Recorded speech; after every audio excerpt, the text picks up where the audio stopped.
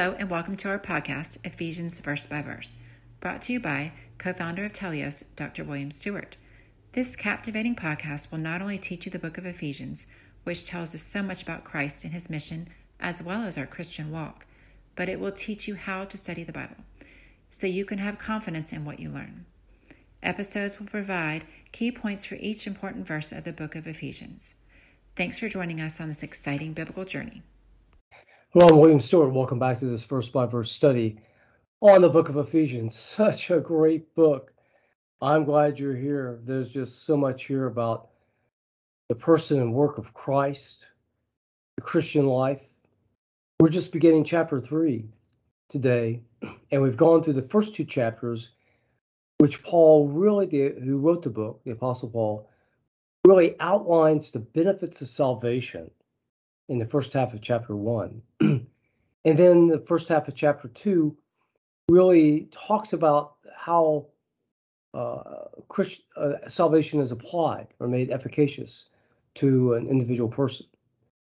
Then he talks in about the reconciliation act of what Christ did on the cross in bringing the person who's come to faith and reconciling that relationship to God. Once that relationship is established and peace is established between God and man through Christ, then he speaks at the end of chapter 2 of the church, the structural, how the new Christian fits in to Christ and the apostles and prophets in the structure of the church. So in chapter 3 then, where we begin, he'll be talking about really the theological structure of the church, the knowledge aspect of the church, as opposed to really the physical structure of the church, not the church building per se, but how the spiritual structure of the church works versus the spiritual knowledge here in chapter 3. So we'll deal with verses 1 and 2 today. In verse 1, the King James says, "For this cause I, Paul, the prisoner of Jesus Christ, for you, the Gentiles, if ye have heard the dispensation of grace of God, which is given to me to youward." All right, so what's this talking about? So for this cause indicates really for everything that's gone before this. Otherwise, the gospel, the preaching of the gospel, the establishment of the church, Paul is a prisoner of Christ. And the word here is for prisoner is literally desmios, otherwise somebody who's bound and linked. It's actually a biological term, desmosome, what binds two cells together. And I think what he's talking about here is not, and this can be controversial, he might be talking about his commitment to Christ. He's bound to Christ. Christ came and chose him and to be the apostle to the Gentiles and saved him after he persecuted the church and killed Christians, the apostle Paul. So in a sense, yeah, he's bound to Christ. Christ owns him and he owns us. But I think probably what he's really talking about, in my opinion, is the fact that he's bound as a prisoner in Rome, waiting for his trial before the Caesar. And so he's literally a prisoner of Christ. So the Gentiles, of course, are anybody that's not a Jew. So he's speaking to the church in Ephesus. These are mostly Greek, Gentile believers, with a smaller portion being those of Jews. Verse 2, "If you have heard the dispensation of the grace of God, which is given to me, youward." Well, there's a neat word here, dispensation. This actually comes from the word economia in the Greek. It means literally house law. And we saw this in verse 1 or chapter 1, that by the management, and the word literally means management, by the management of God through Christ, all things will be wrapped up through Christ, in Christ, by the end times. So that's part of our great hope.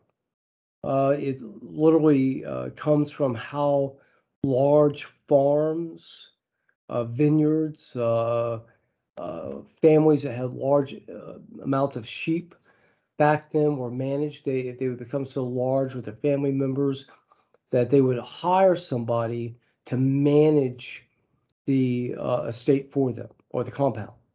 And usually it might be surrounded by a wall and with all the family houses within it. So this became the economius, how the household itself functioned, and with somebody ruling over it. So it's actually where we get the word economy now in English, economia. So it's translated in the Latin dispensation. Some people look at this as a negative term because it implies that God manages people through some law. That's not true. Salvation is always by grace in Scripture, but he manages his people in different ways at different times. But what it means here is that it was given to Paul. This is really an important point. It was given to Paul to manage the grace of God. Otherwise, when Christ came, and his first coming, which is detailed in the Gospels, he came to save the Jews, to present salvation to the Jews as he the king. He was rejected. So he went to plan B, where he trained up the disciples to maintain themselves through his death and resurrection till the Holy Spirit came and the church could begin.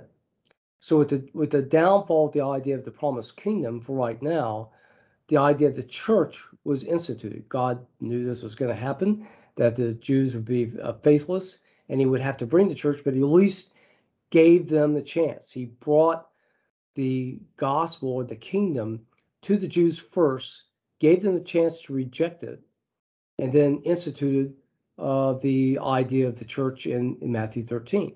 And of course, the church became functional in Acts 2. So this is so Christ in his preaching, that was the main focal point, to convert the Jews first and then to train the disciples. So he only had so much time and so much information to give, and plus he told the disciples, look, this is in the upper room discourse in John 14-16. I have a lot to tell you. You just can't tolerate it right now. And they couldn't. They were not yet spirit indwelt, regenerated people. So that had to wait to the time of the church. So once the church came and people had the Spirit, they were regenerated, they could receive a lot more information. And so God gave it to Paul, and we know it from these verses in verse 2, and also Colossians 1:25. He gave it to Paul to fill up that information that Christ did not give. So that dispensation, the management of grace, was given to Paul to give to the second generation Christians like the Ephesians. Now, Peter contributed. Obviously, John contributed. Jude and James also. But the primary person to have this responsibility was the Apostle Paul, who in 2 Corinthians 12 was taught by Christ in heaven as well. So he really got the information from Christ. So this is really important. The Gospels are important. They are God's word. They're part of the progressive revelation of Scripture. Yet the information for the church is not given in the Gospels. The Gospels was there to convert the Jews, attract people to Messiah, train the disciples. But the church, we focus on what Paul is given, and Peter and John in the apostolic epistles. That's how we were trained, and that's what we obey. Okay, so what's the term "you" word mean? Well, that's a little weird. That comes from the Greek, which uses the accusative tense for you, has a different ending for the direct object. Now, we do that too in English. Nobody just seen with the accusative tense. It's not marked specially very much, but it is with I, and that's the subject tense, called the nominative. The accusative tense is me, and also the indirect object, the dative.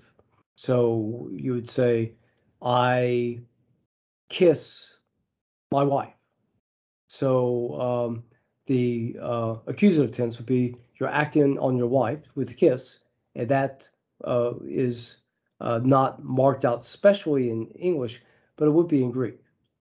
So you could say she kisses me, and that is the accusative tense in English.